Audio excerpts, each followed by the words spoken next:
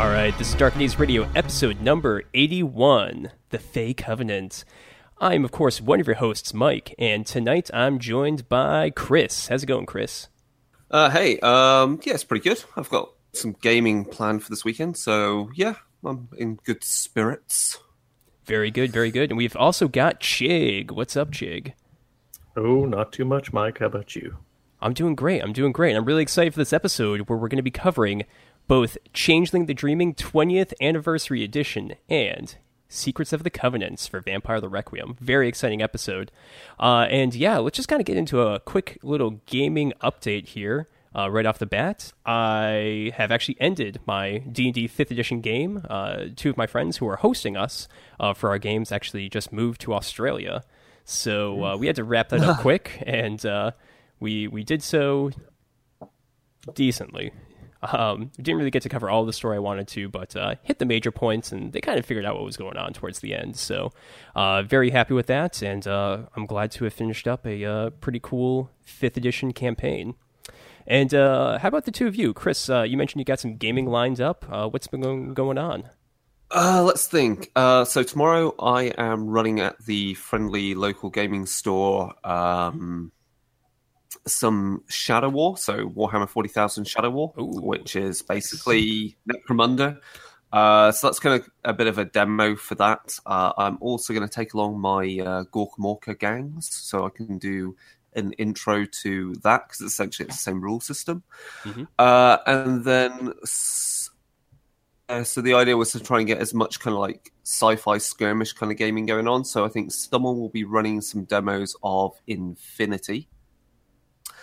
And let's see, what else I've been doing? What else have I been doing? Obviously, let's not forget, we had UK Games Expo a couple of weeks back, which was really, really good. So we've got some contacts lined up for some interviews. We put out some episodes for that, like the interview with Chris from Modiphius. So like, there's some cool new games coming out, like or already out that I want to look at, like Tales from the Loop. Mm-hmm. That looks really sweet.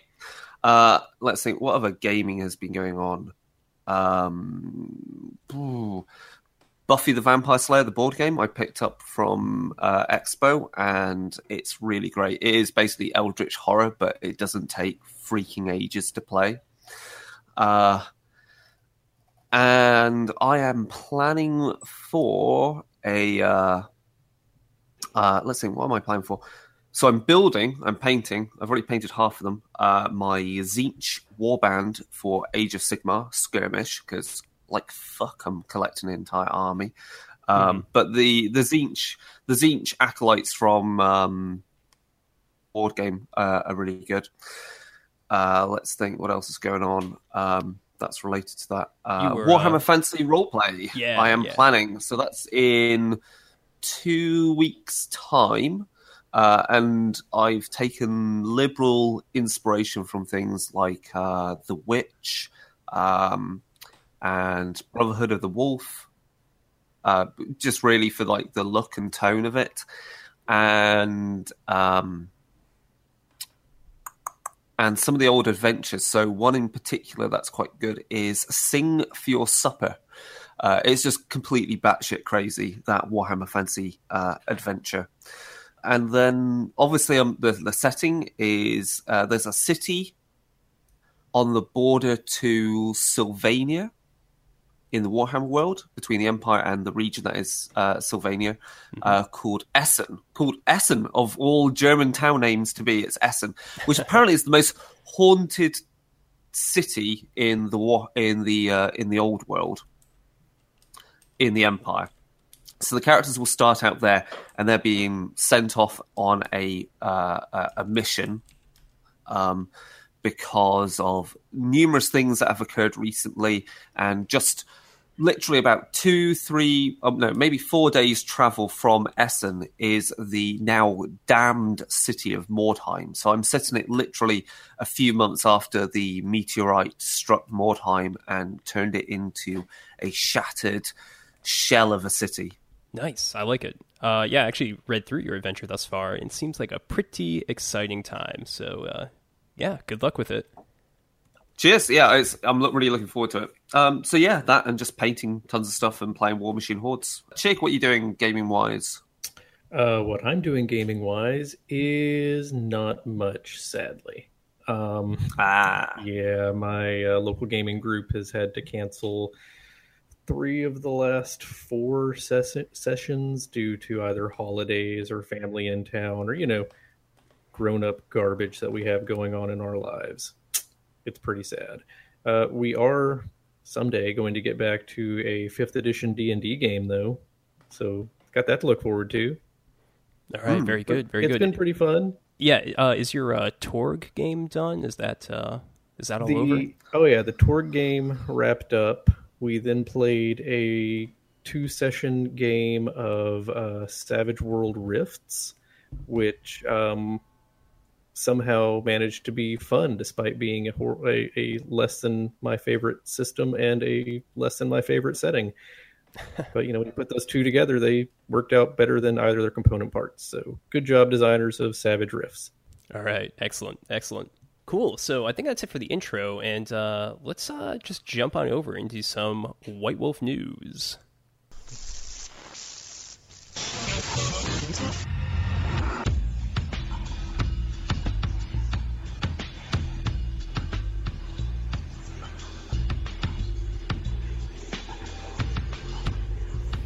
Okay, so quite a bit has been going on, and we're going to kind of just tackle this up front. Some of the feedback that's been coming out of the new Vampire the Masquerade 5th edition, V5 playtest, the pre-alpha material that's come out thus far.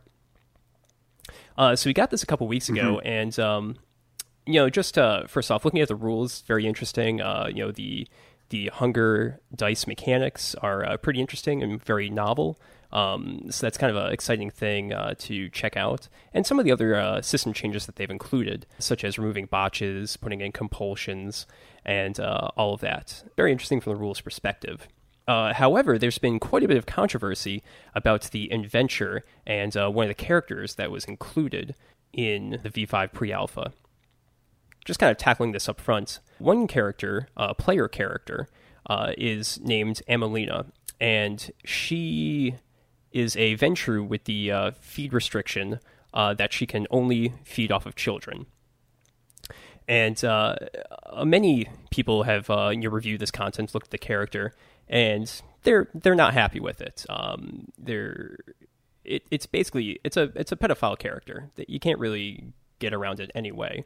And people don't like that they are being asked to play this character. There's really no other options unless you only have 3 players in the game. Then you can just take this one out. Mm-hmm. And another aspect of this whole play test is that we're asked to not change around any of the characters or introduce any new content or rules, to just play it as is. And people are definitely not happy with that. So just to kind of jump into, I guess, my own opinion, and then we can kind of discuss this a little bit. This is a horror game that we are playing here. So these sorts of things, these very difficult subjects and even sometimes offensive things could come up at your table if everyone is, comfortable with it, comfortable exploring it. And specifically, if you want to explore pedophilia in your games at your table, that's fine as long as all of your players are consenting and they're okay with it. Personally, I've been talking to you guys about maybe running the play test, and if I were to do so, this character is definitely out. I just don't have any interest with having like a recording or my name associated with this sort of a character and that sort of a role playing experience, in public or even really in private. So that's kind of my opinion just on the subject matter. Now, should this have been included in a playtest as a mandatory character with part of the story revolving around them? I don't really think so. It's not good for many groups, and it's just not content that they really want to explore. Yeah. I'll jump in on my opinion on this. Again, you're right. What you do at your own table is what you do at your own table, because you have a contract, a social contract with your players. Everyone agrees on what the chronicle is that you're running, what the story is that you're running. what the content of the game will entail, what things you won't bring into the game, and thus what players can create as their characters. So if that's all said and done, then how grim dark you want to go is up to you personally. Now, well, having run Vampire the Requiem, I'll be honest, my wife's character for Vampire the Requiem has done some heinous shit, let's be honest. But that is by agreement at the table of, we all understand this is not a nice character. We're not treating it like a fairground. The horrible kind of trauma and the disgusting, vile acts. We're not kind of just, using it as just for lols. And there's nothing wrong in telling a story about a horrible person because you know that there will be consequences. And I think that's important. Is characters like these have to have consequences in some shape or form at the end. So I don't think the character is wrong to be explored. I just think that given this is the first window into Vampire 5th Edition, it's too hard, too fast. It as one of the mandatory characters there that to be played, as the way they wrote this character has to be played for this playtest. It's just like, I get what they're trying to do, which is to present these are horrible characters which ultimately get their comeuppance at the end of the adventure. Spoiler alert. It's just too much. Spoiler alerts, indeed. Yeah, I mean, fine, but it's. I think spoiler alerts are mostly not needed anymore on this, but it's just too much too fast. If they wanted to include it in there, my initial opinion was there needed to be options. There should have been more scenes. Like if you wanted that type of character, that to explore a character that does horrible things, you can look at variants of it and leave it up to the players at the table, the GM at the table, to pick. Because players can imagine things far more horrible than any shit we can ever write for adventures. Trust me. Like from running. I'll go back to, because it's always the classic adventure to work that out. Terrible Tale of James Magnus is suggestive of the sexual undertone of the relationship between the ghosts in that story. But you don't need to explicitly describe in gritty little minutiae in the flashbacks what the ghosts are projecting into the characters' heads. You don't need to do that. You only need to say one or two words very subtly, and the players will fill in the blanks for you. That is classic Hitchcock. And the players will even come to conclusions that you had never even thought of and weren't even in the story to begin with. Like, the last time I ran it, the players came out of that game thinking James Magnus is a people trafficker. And I was like, I can see the conclusion and where it comes from and how they got there, but it's not written that he is that. I certainly did not say he is that, but I can see where they were thinking and how they got there, and that's a perfectly fine conclusion. And I'm glad the players came up with that, because that shows that they're willing to go, that's what he is, subject, because we have brought that subject to the table ourselves. So I think they needed more options for the Amelina character, or a variant, or so you can have extra scenes, like you can chop and change, because it is our only window into the game right now. Everyone wants to play it, meaning if everyone wants to try it out, a good portion are going to go, is this really what Vampire 5th Edition's about? Because otherwise, I don't want to know. So yeah, that's my opinions on it. I do have some opinions on the framing of the character, though.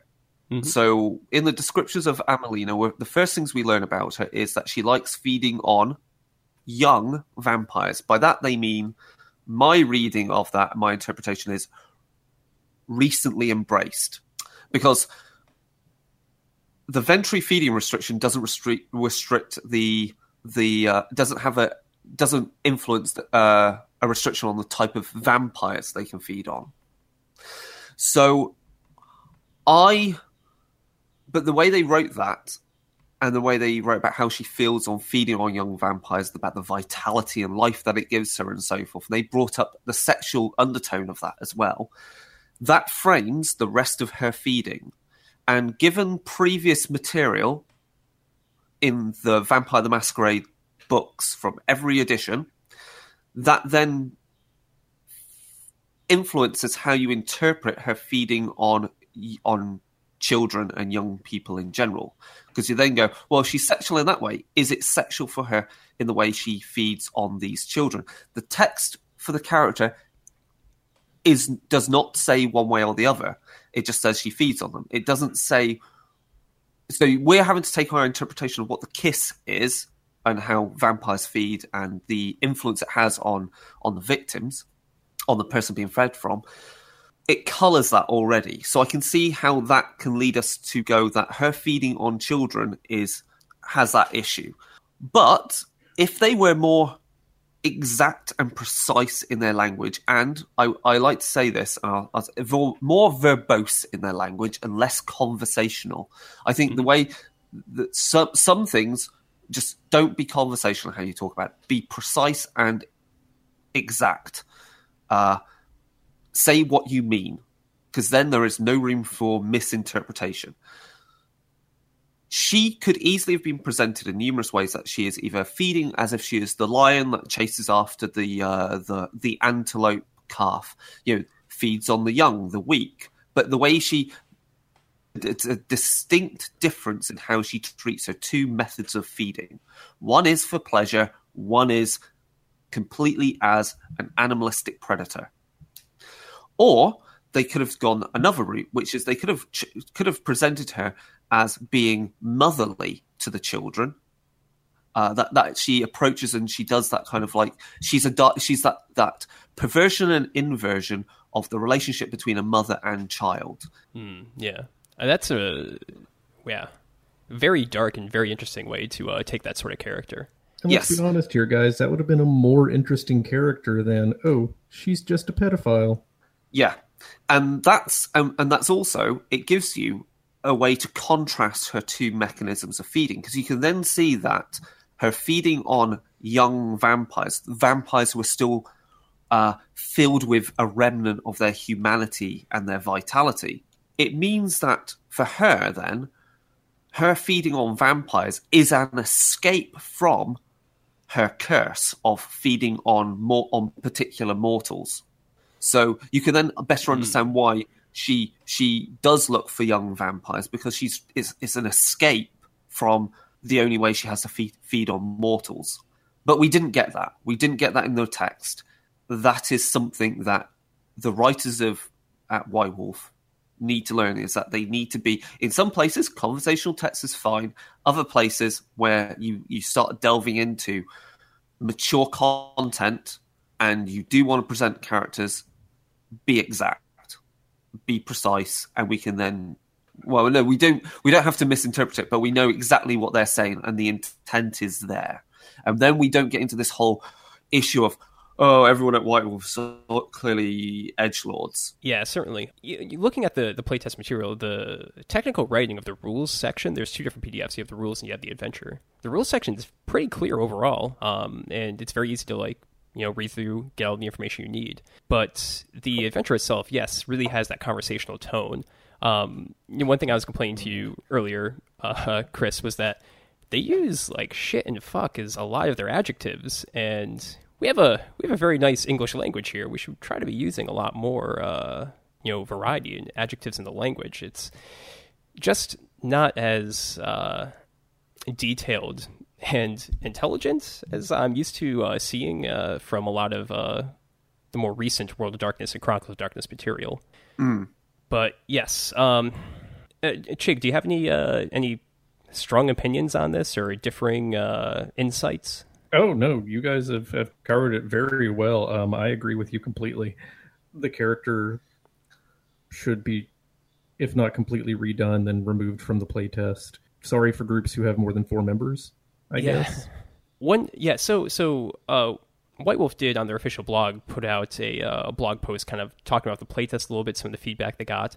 And kind of just talking about giving an FAQ basically about different aspects. Specifically, they did talk about Amelina, and they said that in their opinion, she is not a pedophile. I don't really agree with that. We actually did contact White Wolf for some clarification on that, and they got back to us and kind of explained their stance. Still not sure I agree with it.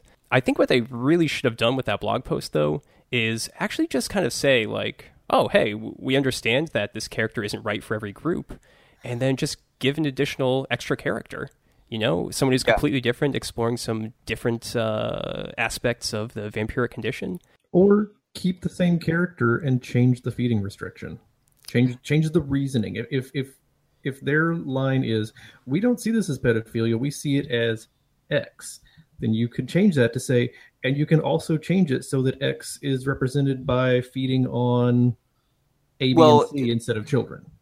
And that feeds into what I was saying about the difference of how this character sees feeding in different ways. And that was actually in part of their response to us was, you know, something they did say is that, you know, the character could have been written with alternate feeding restrictions that worked out in the same way. Exactly. Yeah.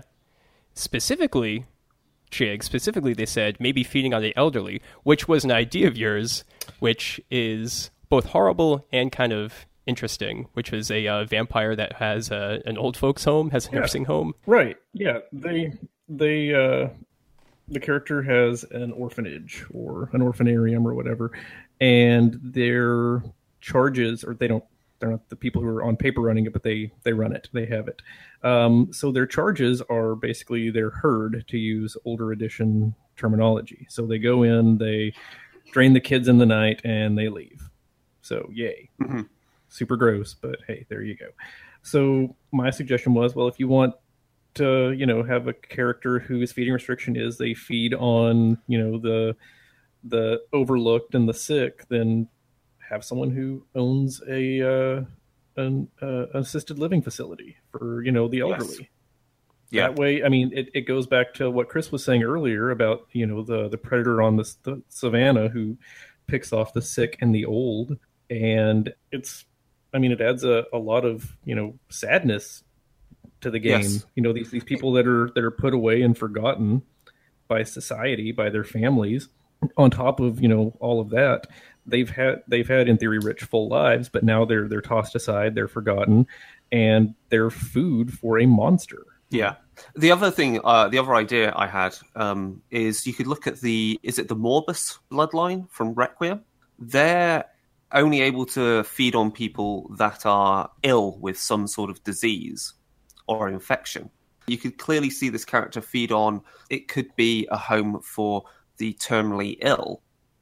And in that, again, completely changes the dynamic of this character. Like, yeah, they're not old or young, but they are sick, terminally sick. Sure, someone owns a hospice. Exactly. And it changes, like, some people go, no, this character, you know, other characters, the other player characters go, no, you're still a monster. You're feeding on people that have no ability to defend themselves and have no choice in it. But at the same time, I mean, you can't deny that maybe the Amelina character is very selective on exactly who she's feeding on, because she picks people who, you know, she can help in her own way, or at least it helps justify her feeding. And that feeds back into why she feeds on young vampires. Then that dichotomy of feeding on young vampires versus feeding on the terminally ill is more pronounced. You have dead people who are the closest thing to living versus people who are living who are the closest thing to dying. Yeah, that's good. But yeah, I mean, the response we got in the email was they should have had more options. And that's what we said. Have more options. I mean, this is your first time presenting this game system. They went too grimdark too fast. Yeah, certainly.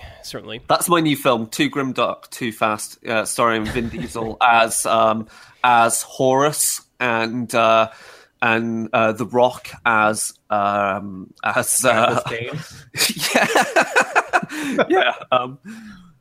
Okay. Did we want to cover the other issue with the playtest, which was a use of terminology? I think we kind of need to. Yes. Yeah. I don't know, Chris, you want to cover that? Okay, so one of the compulsions for the Bruja character is... So, Mike, compulsions are basically how the character acts in response to having their hunger, their frenzy being triggered, isn't it? Yeah, specifically their hunger. So one of the compulsions reads as triggered. That's the label it's been given. And the character, and then the description is that the character reacts in is outraged and disgusted or some such, and acts in a violent manner towards that source. The problem with that is, and why a good portion of people disliked it, is that triggered as a term in when we get into subjects of, I guess, social justice and a lot of stuff going on in gaming circles these days, triggered is far too loaded a term. Personally, the accepted psychological definition of triggered, which means something in your past which has in some way mentally and psychologically scarred you, that memory by something in the modern day is brought back to you. Thus, you are triggered and you have a flashback to those feelings. It's all to do with post-traumatic stress. So that obviously has implications to people and how they react to things around them, and if it brings back memories of something bad that happened to them, whether it's war, whether it's due to someone dying, that they knew, like it's a horrific accident, or stuff like that's happened to them, such as unfortunately things like rape and other acts committed against them. Abuse in general. Now, unfortunately, triggered as a word has also been perverted in the way when people go, well, I'm triggered by this. And it's like, well, so to me, there's a very definite usage of the word, and that triggered is different to I feel uncomfortable about this. Triggered has to me, is more than just feeling uncomfortable about this topic. It's like, you have a post-traumatic stress disorder reaction to this thing, not it seems in bad taste. There's a clear line, and because of that confusion, that misuse of the word triggered as a term, that's where we get the problems of the way that trigger gets used in a derogatory manner by people that feel kind of like Gamergate, Red Pill communities, and so forth. So we wanted clarity, essentially, from White Wolf about why they use this term, and we did get a response, didn't we, Mike? We did, and essentially they were just saying, okay, we just felt that we're using trigger in the same form as kind of like setting off, or that's sort of a usage. And specifically, they quoted this Neil Gaiman article or essay that he wrote a while ago about a similar sort of psychological triggering, which again is not like the traditional psychology definition. And I actually remember when that article came out, and a lot of people weren't happy with it. So I can see again why people are not really psyched about that term overall. But I mean, White Wolf was extremely clear to us that they were not using it in any sort of like Gamergate, Red Pill manner. In fact, specifically, they say we don't support those people and they're awful, which, it's good thing to clarify. So that's kind of the case. I'm pretty sure, based on what we've heard from some of the V5 designers, that the trigger term is just going to go away. It's just going to be replaced by something else. So that really probably won't be an issue. And that's pretty much where we left things. I think a lot of these issues, I think we'll see. I think this might actually be, again, we're going to get some of these things occur a few times, I think, with the use of language, because White Wolf is now a European company. It is staffed by people from countries such as Sweden, from Spain, from other parts of Europe, and from the US. Some of the freelance writers are also going to come from other places. So, given this is the first material that came out that comes from, we have to admit, from someone that is not a native English speaker, not a native English writer, I would say, to be fair, there are going to be missteps due to the use of language because of social and cultural differences. Okay, just in how they feel a word is used when they use English versus how native English speakers use it generally, and it's just going to happen. I mean, Wolf has never been perfect in dealing with other countries in the past when it was an American company with predominantly American writers writing about countries and places they've never been to ever in their lives. So I think we just have to accept that. And sometimes I think the thing is just to accept that if there is a misstep, reach out for clarity. And I feel like, we've met Martin in person, and I feel from the response we've got as well. Sometimes you can chalk these things up to just, it's just a stupid mistake, and they should, it just needed an extra pass by some other readers to go, really, and then it's like, did you really mean that? And then it can be shipped out. I know they're wanting to get a quick turnaround on playtesting, and they want to basically get people excited and drum up support, but I just need to be a bit more careful, really. With the blog posts, it's just like, sometimes all you really do need to say is, yeah, we made a really stupid mistake, sorry. You don't need to say actually much more than that. So that's my final conclusion on it all. People are free to disagree with me. Yeah. So I think that wraps that up, so we can go on and talk about Onyx Path and some of the great stuff they're doing over there. Yay! And so we haven't had a show that was not recorded at like World of Darkness Berlin or following that, or at some convention in a while. So quite a bit has come out from Onyx Path. And yeah, there's some pretty cool stuff. We've got 1,000 Years of Night, which is a Vampire the Requiem Elders book. Chris, you're our resident Requiem expert. Are you pretty psyched for this? Yes, I'm hoping this will be kind of, because I've not delved into it yet, so I'm expecting content that's a bit similar to Gilded Cage and Council of Provision from Masquerade that came out right at the tail end, which to me always kind of read like Requiem books anyway. Should be a good read. What else we got coming out? Changeling, the Dreaming 20th Anniversary Anthology. So that's is that a book of stories? It's a book of short stories, as a matter of fact. It is in my to-read pile, but it is the fourth thing down because I am behind. Yes. But based on the authors' names, it looks really nice. So I'm looking forward to getting to it. What have we got for... We've got something for Exalted. Okay. Yeah, I just put it in there. Tomb of Dreams came out, which is the Exalted Jumpstart. So if you want to check out Exalted and not have to read a 700-page book with like 350 pages of charms and magical spells... Then you're playing the wrong game, because that is Exalted, my friends. That is true. That's so true. But yes, this is much more accessible, and people seem to be really excited about it. So I figured I'd just kind of point people in that direction in case they want to check out Exalted 3rd edition. Cool. Okay. What's the other thing we've got here? Vampire, the Dark Ages 20th Anniversary Companion. Okay, what's the companion meant to contain? I have no idea, but I do know that it was developed by Matthew Dawkins, who's a very good writer and a great developer, so there's definitely some cool stuff there to check out for Dark Ages. And in addition to that, we also have the Dark Eras Companion, which came out at pretty much the same time.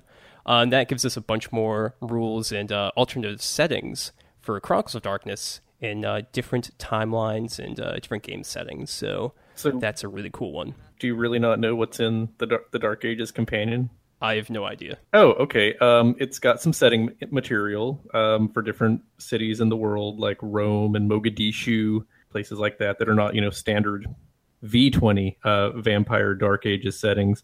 Because, you don't really have any information. Well, you have some, but not really on setting a campaign in Rome or Mogadishu or, I mean, Constantinople, I guess, did get a source book previously. That's actually really cool because I would love to have I'd love to have a look at that because extra information.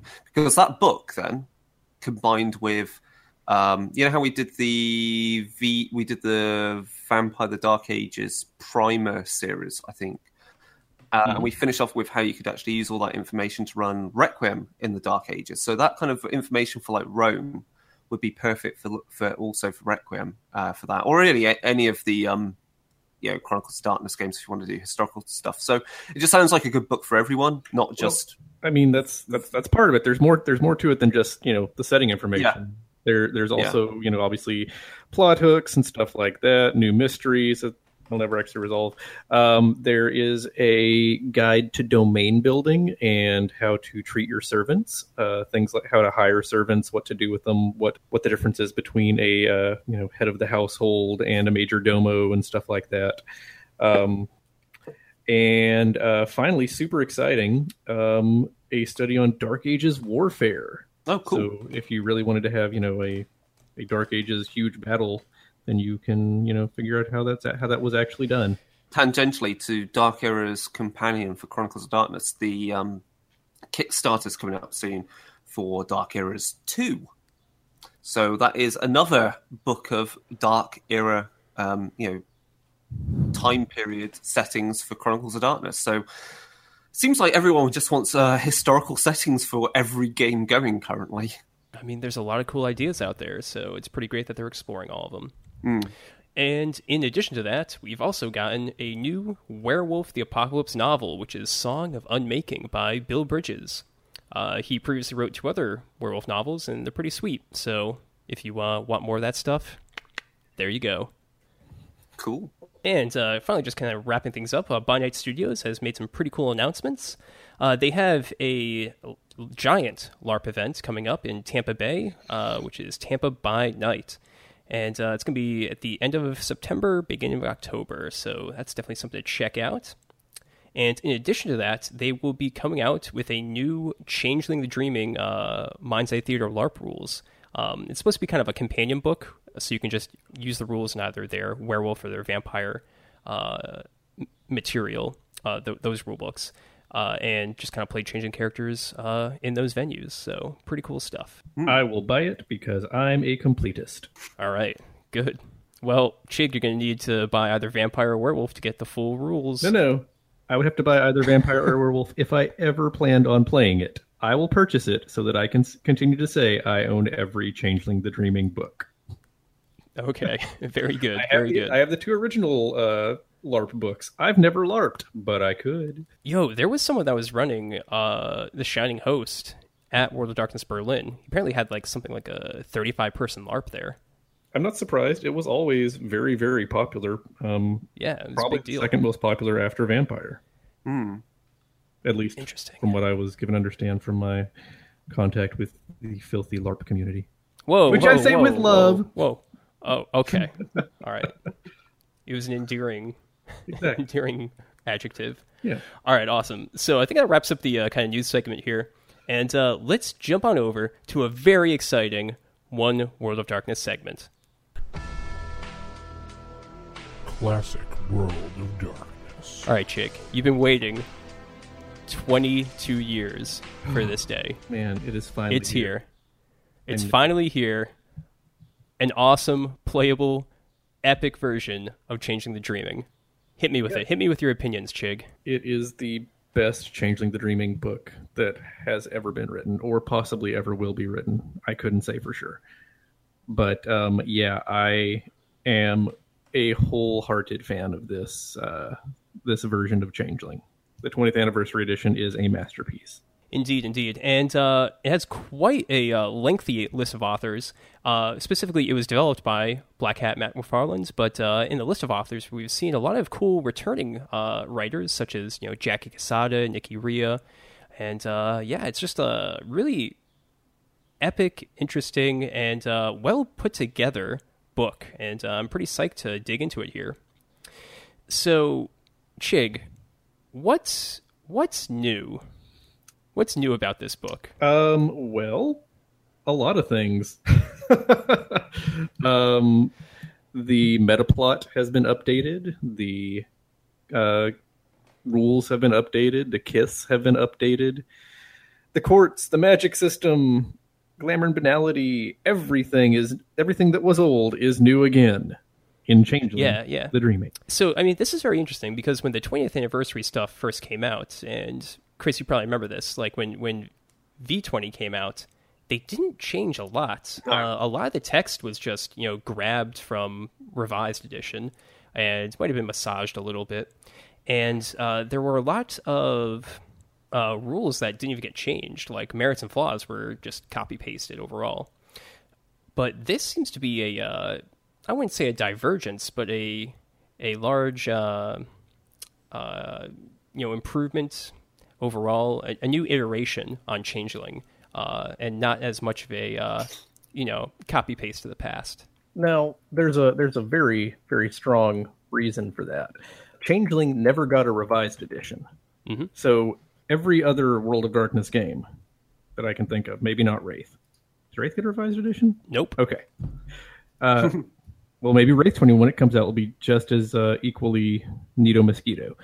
We'll see. I mean, it would be awesome, but I don't think it's going to change too much. But maybe. We'll see. But yeah, Changeling never got beyond second edition. So the rules changes and everything that happened to all the other game lines between second edition and third edition never happened in Changeling. The meta plot didn't really have much to advance beyond any other second edition game. There were revised era books put out for Changeling the Dreaming that advanced the story a couple of years, but they were very few and far between. So yeah, Changeling 20th is very much a different game than Changeling 2nd, but I don't know if it's more different than Vampire 20 is from Vampire 2nd. Okay, yeah, I believe that. Where do we want to begin? I mean, I guess it'd be good to talk about the meta plot first, because that's what shows up first in the book. So yeah, the meta plot has moved both forward in time, as one would expect, since it's 20 years after the first book came out, but it's also moved back in time because What? I know, right? Because the origins of the Fae were always kind of murky and left a little bit clouded, and they were the children of the Tuatha. But what did that really mean? We'll get to that someday. Well, someday has finally come. And because it was a game book developed by Black Hat Matt, and he, for some reason, loves my least favorite version of the Changelings, the Dark Ages Fae, he has managed to successfully backdoor Dark Ages Fae into Changeling the Dreaming. Ooh, I mean, if I could take a moment, it is the worst part of Changeling the Dreaming 20th edition because it really doesn't fit. They are very, very different games. They are. They're it's apples and oranges. But you know what? Whatever. It's hinted in a number of places that no, that was for real where we came from. But it's also Changeling, so whatever. I don't believe it. That's not how it happened in my game. Okay, good. So we can move on from there and jump into the rest of the meta plot, right? We can. The meta plot has moved past the mid-1990s, which is good because we have also moved past the mid-1990s. Music is good again. Yay. So there are maybe 3 paragraphs that cover basically the entirety of the war in Concordia, the disappearance of King David, all the plot threads that were left dangling at the end of the previous Changeling books. And it can basically be summed up as, some stuff happened. Okay. Also, some bad guys came back. That was neat. They're jerks. We don't like them. Then it gets to some more modern day information, introduces the idea that, hey, maybe glamour is getting even harder to come by than we thought it was going to be. So we're going to introduce some austerity, which is a fun little nod to modern real-world politics. It provides conflict in a game, and, stories are about conflict and all that. So, hey. Yep. So in addition to that, it mentions that in the backstory in 1969, when man landed on the moon, of course, the gates to Arcadia were thrown open and the She came back, which worked out mostly okay-ish for a game that was published in, 1995. because at that point, 1969 was, 26 years before? But now we're pushing 50 years ago. So if you have a character who did not exist on the planet until 50 years ago, by now they're old. Even if, they stayed in a magical, time-free land of the changelings, like a freehold where time doesn't pass if you're a changeling or a mortal who's been enchanted, then they're still 50 years old. And nobody, let's be honest here, very few people want to play a character who is 50 years old in a standard modern day game. Maybe for playing an elf, but you're not playing an elf because this isn't D&D. So, in addition to the 1969 moon landing, there have been other glimmers which have allowed the Fae to keep coming back from Arcadia for whatever reason. It's still left unclear as to why they were, either expelled or decided to come back, including, but not limited to, the fall of the Berlin Wall in 1989, which is 20 years closer. The ending of apartheid, which is a date that I should have looked up before recording this, but I don't recall. Mm-hmm. I think it was 1990, I want to say 2. Look that up, guys. It's fun. And the election of U.S. President Barack Obama. And no, for real, that is listed as one of the official, hopeful, coming together of the world dreaming things that change reality enough to allow Xi to return. It was okay. I can see it. It was 94. The date 94. you were looking for, Jake. I was Close. off by 2 years. I feel okay with that. In the history of humanity, 2 years isn't that much. Thank you for looking that up. In addition, though not given a capitalized name like Glimmers, which allowed the Xi to return, the Door to the Dreaming swings both ways, and 9/11 allowed the Thalane and other dark kin, ancient foes of the Changeling and children of the Fomori, to return to the world. So this came as a surprise to me because the Thalane were introduced in the Shadow Court, which was a book that came out well in advance of 2001. Okay, sure, why not? I'll allow it. Yeah, I guess. And let's see some other changes. While still very much a game, at least in this book, focused on the Western world, which is, primarily America, United States thereof, and not other parts of America.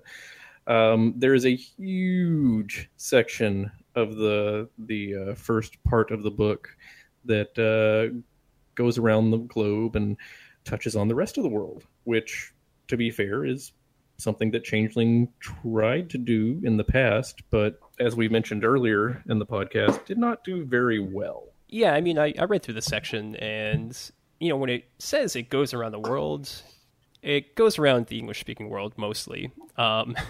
Like, there's the Africa section, which is, like, maybe a quarter of a page, and just talks about Ethiopia and Sudan, and I don't even think the author read the Wikipedia page. I'm not sure. That might have actually been something that just pulled in from a previous edition, previous source book. But I don't believe they ever spoke about Ethiopia or the Sudan, including in the Kith book issue before. Aside from saying, "Hey, the Oba are here," but the entire continent of South America gets exactly one paragraph, and it says, "Hey, we don't really know what's going on here. Go check it out if you're interested." So if you want to set your story down in South America, hey, good luck. It's a blank canvas. Do whatever you want. But yeah, it's like I said before. They tried previously, and it was just notably bad whenever they left North America. The source book that covered the United Kingdom is just laughably awful. But, okay, carry on. Explain. Amuse me. I don't believe that anybody who wrote that source book had ever actually left, say, Atlanta, Georgia in their life. They may have left the downtown area, but they definitely had never, ever been overseas. Hmm. It's very much a pip pip cheerio kind of thing, with also, hey, there's some Celts out there because hey, they liked changelings or they liked fairies, right? Hmm. Yeah, it's just not good, man. it's Hmm. it's yeah, if you're that Okay. interested. And it covers England and Scotland and Wales. Yeah, I can I can already imagine what kind of quaint kind of views they have of the locals and what we do. And it'll be very interesting to read and contrast it to, say, I don't know, Shadows of the UK for New World of Darkness when that came out. I think you absolutely should. It came out 20 years ago in 1997, so yeah, it is Right. not the highest quality. Anyway, carrying on. So yeah, they did update the setting. They updated the meta plot. There's a lot going on in the world. The Parliament of Dreams that was suspended at the end of the previous game line is back in session, which is great. It kind of moves the inherent conflict away from commoner versus noble into a more kind of a not a cold war, but a shadow war between the Kithane, the changelings, the creatures of the dreaming, and the now returned Darkkin, and the creatures of the Thalane, the creatures of the Fomorians.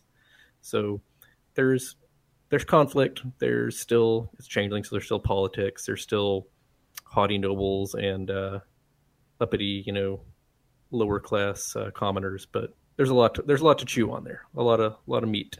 Yep, sounds pretty good. And talking of meat, there's some pretty meaty new rules.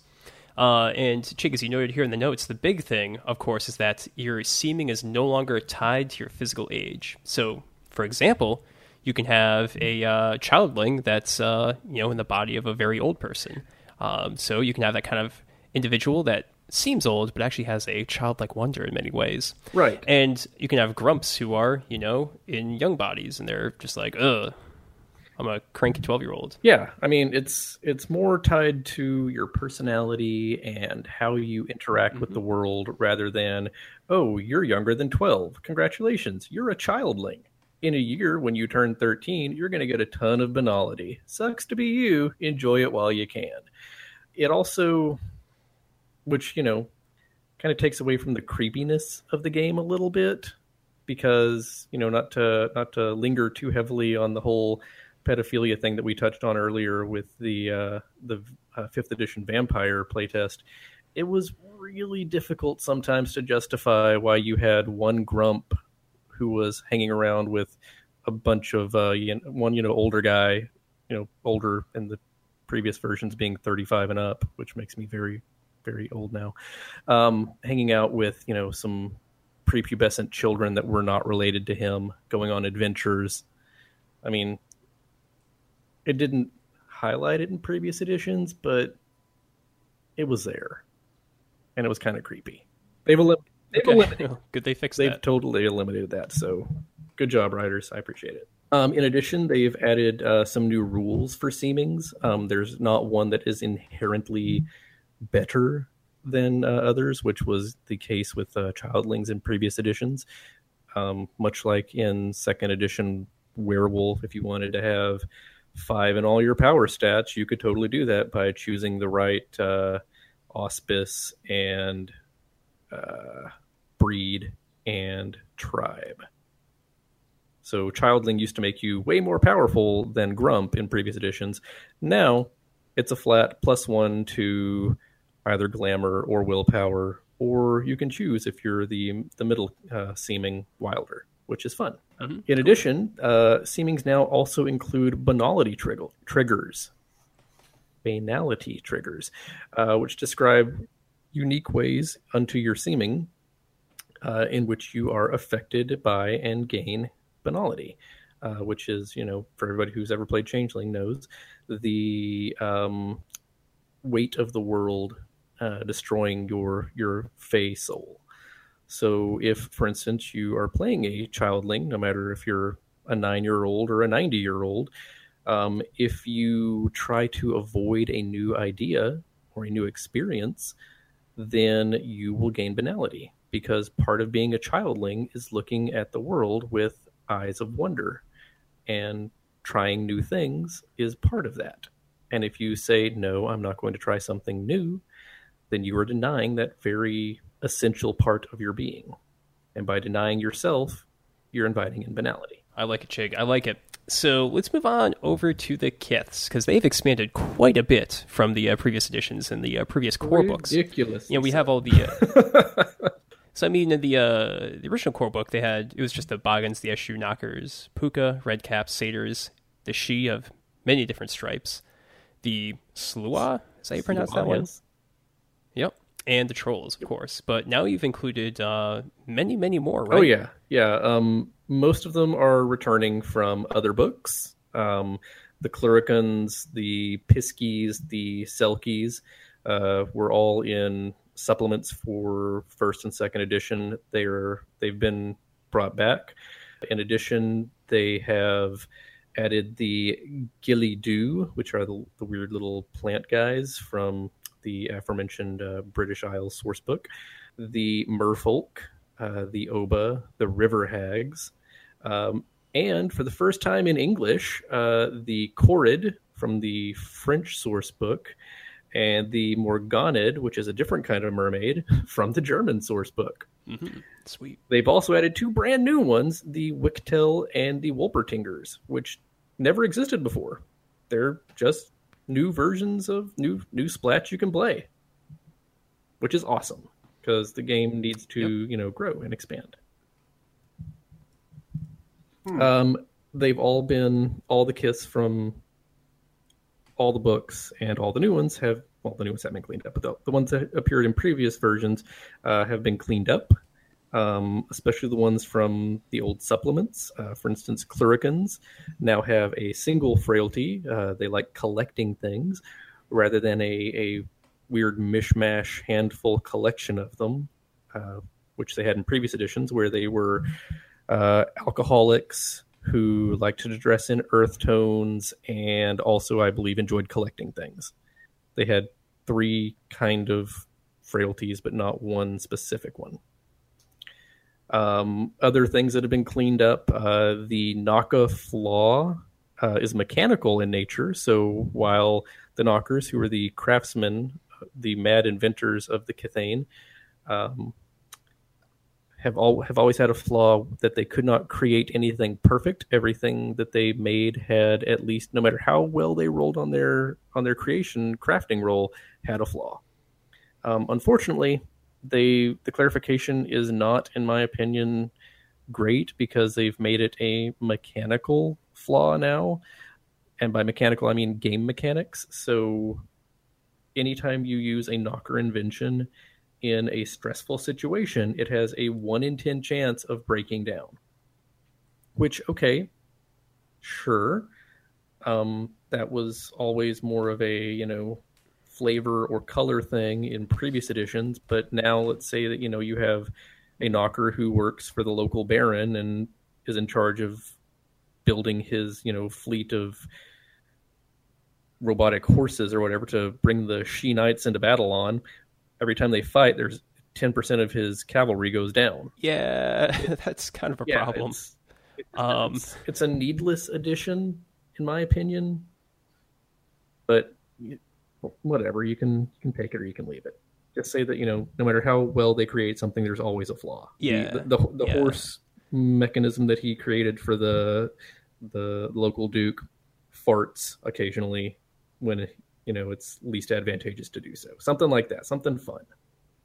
Not just 10% of the time it just breaks, because that's boring. Yeah, I can see that. On the plus side, the Puka frailty which is Puka Lai, is now something that's actually playable. In previous editions, it was just stated Puka can't tell the truth unless they roll a willpower roll. Yeah. So most people just play them as like it's opposite day. Exactly, and it became so tiring. That was never the idea, the point behind they don't tell the truth. And the Kith book covered this fairly well. However, I think they only ever published maybe 6 copies of that Kith book because it was super hard to find. So a lot of people never got to see it.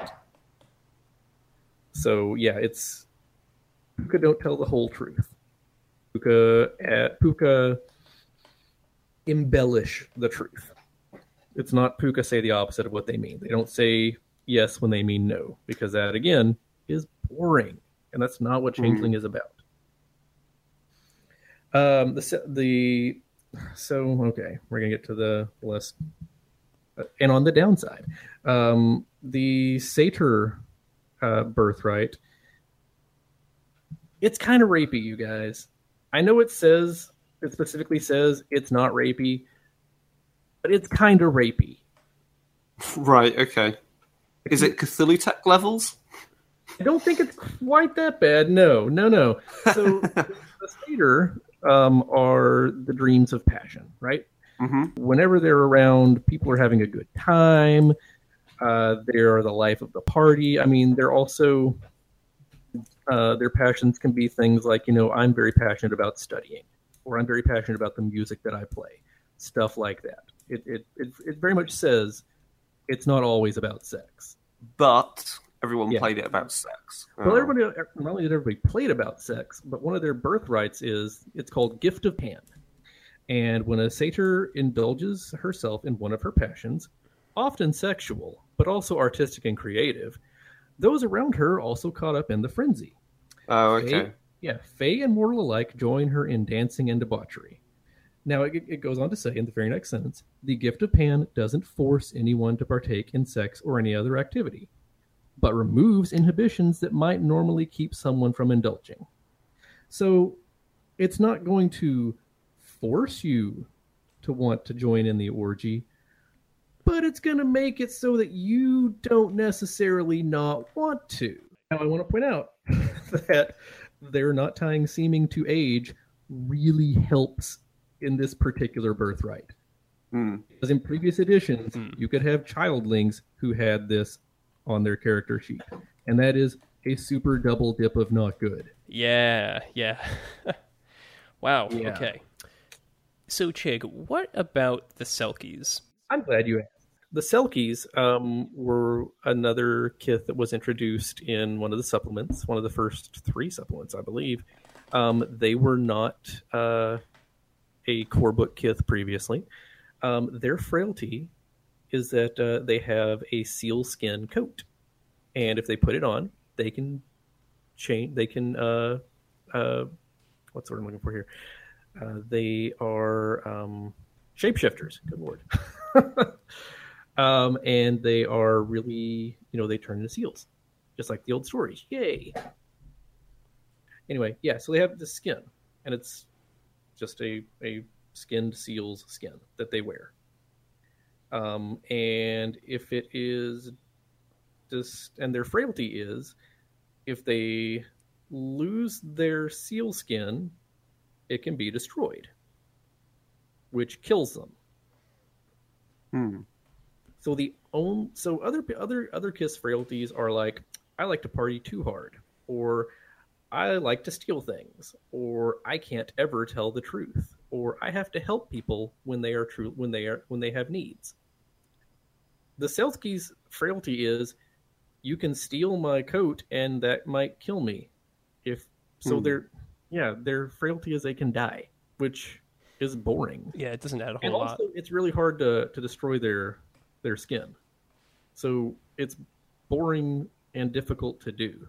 Yeah, it's a much better like NPC kind of frailty than for a player character. It doesn't really add to the role playing at all. It just kind of creates this one specific situation where there is only one outcome, which is, well, 2 outcomes. Either they live or they die, and that's pretty much it. Yeah, they either get it back and, hey, yay, good job, and they can shapeshift again, or they don't get it back and they're killed, which, might make for a fun story once. But only once. If it keeps happening, then either your storyteller is out of ideas for what to do with you, it never happens except for once, and you basically don't have a frailty. So I don't know what the solution here is, aside from give them something that isn't quite so lame. Yep, pretty much. So moving on. The She have been split in twain, which is kind of nice. When the She left the Autumn World back at the Sundering, some of them didn't go. This has always been the case, but there's never really been an explanation in game for what that meant. So in the past, all She were very good looking. They you couldn't use magic to make them look like idiots or humiliate them. You couldn't magic a cream pie into their face. And they were doubly affected by banality because they were recently returned from Arcadia and they didn't have centuries of exposure basically built up to survive in the modern banal world. They were hit doubly hard by banality. That makes sense for the She who left, but there was never rules for what you did if you were playing a She who stayed behind. Well, now they have the Arcadian She, rather, who play by the same rules that have always existed, and they also have the Autumn She, which are, and again, here's a little inconsistency. It's noted that House Skaithik and Liam are the two houses that stayed behind, but it also says that every house had at least a few who stayed behind or just didn't manage to escape on time or whatever. And it contradicts itself a couple of times, both in the Kith list and then later in the house list. But again, that's a minor editing error. I'm sure they'll fix that in post. So Autumn She, the ones who stayed behind, are still super, super ridiculously good looking. You still can't use magic to make them look like idiots. And they have their own frailty, which is super fun. It's called Adoration. And because they are so good looking and because they have more experience dealing with mortals, they can accidentally get stalkers. So anytime an Arcadian She has a meaningful interaction with a mortal, which is described as successful use of intimidation, expression, leadership, etc., the storyteller rolls against a mortal's willpower against a difficulty equal to the She's glamour rating. So how glamorous you are makes it more difficult for them to avoid. Failure means that the mortal takes an extra interest in the character, which could be anything from, you're at the checkout line and you talk to you give a rousing speech to the gal checking out your groceries and she gives you a 10% discount or whatever, to, oh, yeah, that guy's a super creep and he begins stalking you and taking pictures of you and he becomes obsessed with you and he loves you. And why do you not understand that only he can love you? So that'll add some story stuff to the game. And of course, so back in the appendix, there's the new kits and sub-kits. You have like the Oba and the River Hags. Those are pretty cool. And really, this book is just filthy with different character options. There's so many of them. And in fact, they also gave us some really cool Kith creation rules. And they're okay. It's nothing like too complex. But it gives you some very nice suggestions for how to make your own kiths, including how to balance the affinities and the frailties. And it's pretty cool because they actually give you this nice example of how to create the Domovoi of Slavic mythology. So, you know what? There's even an extra bonus kith right there that you can use. And it's a brand new one, too. Yep. And, it's not bad. The rules are okay. They're nothing super crazy, but I'm not sure if they're really necessary, especially in this book, given that it has like 150 or something different splats already included. But, But Chig, the people wanted it, And they've got it. This So is here true. we go. This is true, and it was promised ages ago that they were going to produce them at some point, and congratulations, they have finally done so. So they are good rules. I don't know that I will ever use them, but there they are. Yep. Well, in that case, I can just talk about the courts a little bit. We, of course, still have the Seelie, and they are really just still hidebound monsters, and, of course, the Unseelie oppose them. And they really still, in many ways, represent the downtrodden heroes. Different houses don't really reflect this, but the codes do, so that's pretty much what you need to check out before you kind of jump into these two monolithic organizations, if you will. All 13 she houses are in the book, and they have their new updated boons and flaws, so that's pretty great. And there's also some pretty good information on why they were exiled to Arcadia in the first place, and various factions and societies within each house.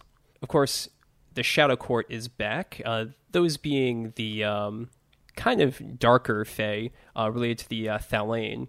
And they've been, participating a lot more in changeling politics. And they actually have learned quite a few things from the Occupy movement, Black Lives Matter, and even the Arab Spring, figuring out ways to disrupt Shi rule as they, kind of step out into the light to make their appearance. Yeah, this is, a bad thing because, as Chig mentioned earlier, the Shadow Court is really controlled in a lot of ways by the Thalane, the Darkkin, that came out of that evanescence, which occurred in the metaplot related to the increase in terrorist attacks and that sort of thing. So, wow, Magic is so much better now, you guys. First off, it still uses the Arts and Realms system, which a lot of people have a lot of problems with, but a lot of those problems have been fixed. So first, they expanded the list of arts in the core book from 6 up to 18. Some of those arts, like Chronos and Metamorphosis, are from previous books and should probably have always been in a core book, but were thought of later. So hey, here they are. Congratulations. Some of them are brand spanking new. There are 4 seasonal arts, autumn, spring, summer, and winter. And there's a whole art about contracts and making compacts with fae and other mortals, and swearing magical oaths and things that have always been part of the game but have not been part of the Magic system, and things that they stole, for instance, from Dark Ages Fae. So hey, I said earlier I didn't like Dark Ages Fae. I like that they stole some of these things from Dark Ages Fae. In addition, Dragon's Ire is an art now. In previous editions, Dragon's Ire was totally there. You might have missed it because it got a paragraph and a half or two, but it's no longer just the not capital A art of fighting so well that you make glamour. It is for real a combat art with, damage dealing cantrip, blow shit up us, and stuff like that. So that's nice. Mm-hmm. It's nice that it's included as a more prominent section of the book, because previously one previous complaint was there's only one combat cantrip, which was never true. But hey, look, now there's a whole art just for combat. Congratulations. In addition, the crappier arts, like Infusion, have been completely removed. They are not in this book. They do not exist, which is good. Also, the Contempt art, which was a Shadow Court art that was literally just anti-sovereign, no longer exists, which is also good because it was also garbage. Contrary to previous versions, the realms are still the realms, so they've been cleaned up and clarified, so it doesn't include things like things on the wrong lists. Basically, in a previous edition, one of the examples for prop was a rock, which should have fallen under nature. So they cleaned that up. The examples actually make sense. But also, if you want to cast a cantrip and you do not have the realm you need to cast it on, hey, you still can. It's just going to cost you some more glamour, which is awesome. Yeah, that's a huge fix. It makes the system far more flexible than it had been in previous editions, which is good because Changeling is a game about creativity. It doesn't need to be so locked down as it has been. Yeah, certainly. And really the great thing about the updated, Changeling 20th rules is that it's not very unfamiliar. It's still the same basic steps to use a cantrip. Picking your art, picking your different realms, and now if you don't have them, you spend some extra glamour, make your dice pool, choose your bunks, and you're also your difficulty is affected by, say, banality in your target or the place you're in, and difficulty adjusted by the bunks, and then you roll away and you're good to go. So it's very familiar to previous players, but there's a lot more examples certainly here in the book, and it's just much more clear, but as you said, also more open than it has been in previous editions, which is really just great for players overall. Absolutely. And in addition, above and beyond that, they introduced a whole brand new kind of Fey magic, Unleashing, which again is something that they stole from Dark Ages Fey. So hey, good job, Dark Ages Fey. Steal more cool stuff like this, less crummy stuff like the backstory. So Unleashing is if you have an art, but you just want something to happen, and you don't have, for instance, you don't have the Dragon's Ire combat art, as mentioned previously. You have, say, Spring, or Contract, or something crazy like that, or Wayfair. And you just say, I want something bad to happen to that guy. I'm going to use my Wayfair art, and I'm going to unleash on him. Then the new system just says, okay, great. Whatever you're going to do, you follow this new system that we made up, and if you succeed in your role, whatever you wanted to happen will happen. There will be some negative effects on you. You will get some nightmare dice, which existed in previous editions, but like Dragon's Ire previously, were kind of downplayed, hidden toward the back of the book, not mentioned very often. And you might go a little crazy, which is fantastic. Again, it allows for flexibility and randomness, and not wacky randomness. And I love it. I just love it. Yeah, it's pretty good. It's definitely a cool change. And it really kind of fits a lot of ways in some other media we've seen that's really a changeling, where these individuals that will use that untapped and sort of wild creativity to get things done. But again, it's quite dangerous, and a lot of it's up to really what the storyteller wants to do and how they interpret what might occur. Sure, exactly. And like I was saying earlier, say you don't have the combat art, you have Wayfair, and you want to hurt this guy who's attacking your friend, you just unleash Wayfair, and the Dreaming slams him into a wall, because that's moving him, which is what Wayfair does. It moves things, so it moves him very, very swiftly into a wall, and he's knocked out, and your friend is now safe. So rather than using the pre-written steps of a cantrip, it just, like it says on the tin, it unleashes the raw primal essence of the Dreaming, which is fantastic, and something the system has needed for a while. Maybe about 20 years, give or take. So in addition to all of that, each art has a section that on what happens if you unleash it. Each cantrip within an art, each discrete level of the arts, tells you what your realms do, which is usually, but not always, the realm you choose is the target, which is fantastic, because in previous editions you had cantrips that said that, as written, required a certain level of a realm to use. If you wanted to summon fire, you should have had nature 5, which is pure untouched. I'm sorry, nature 1, which is pure untouched raw elemental form. If you didn't have nature 1 and you took that cantrip, you were basically boned. You couldn't use it as written. Now, if you don't have nature 1 and you want to summon fire or water or whatever, hey, great. The realm you use is what you're summoning it on.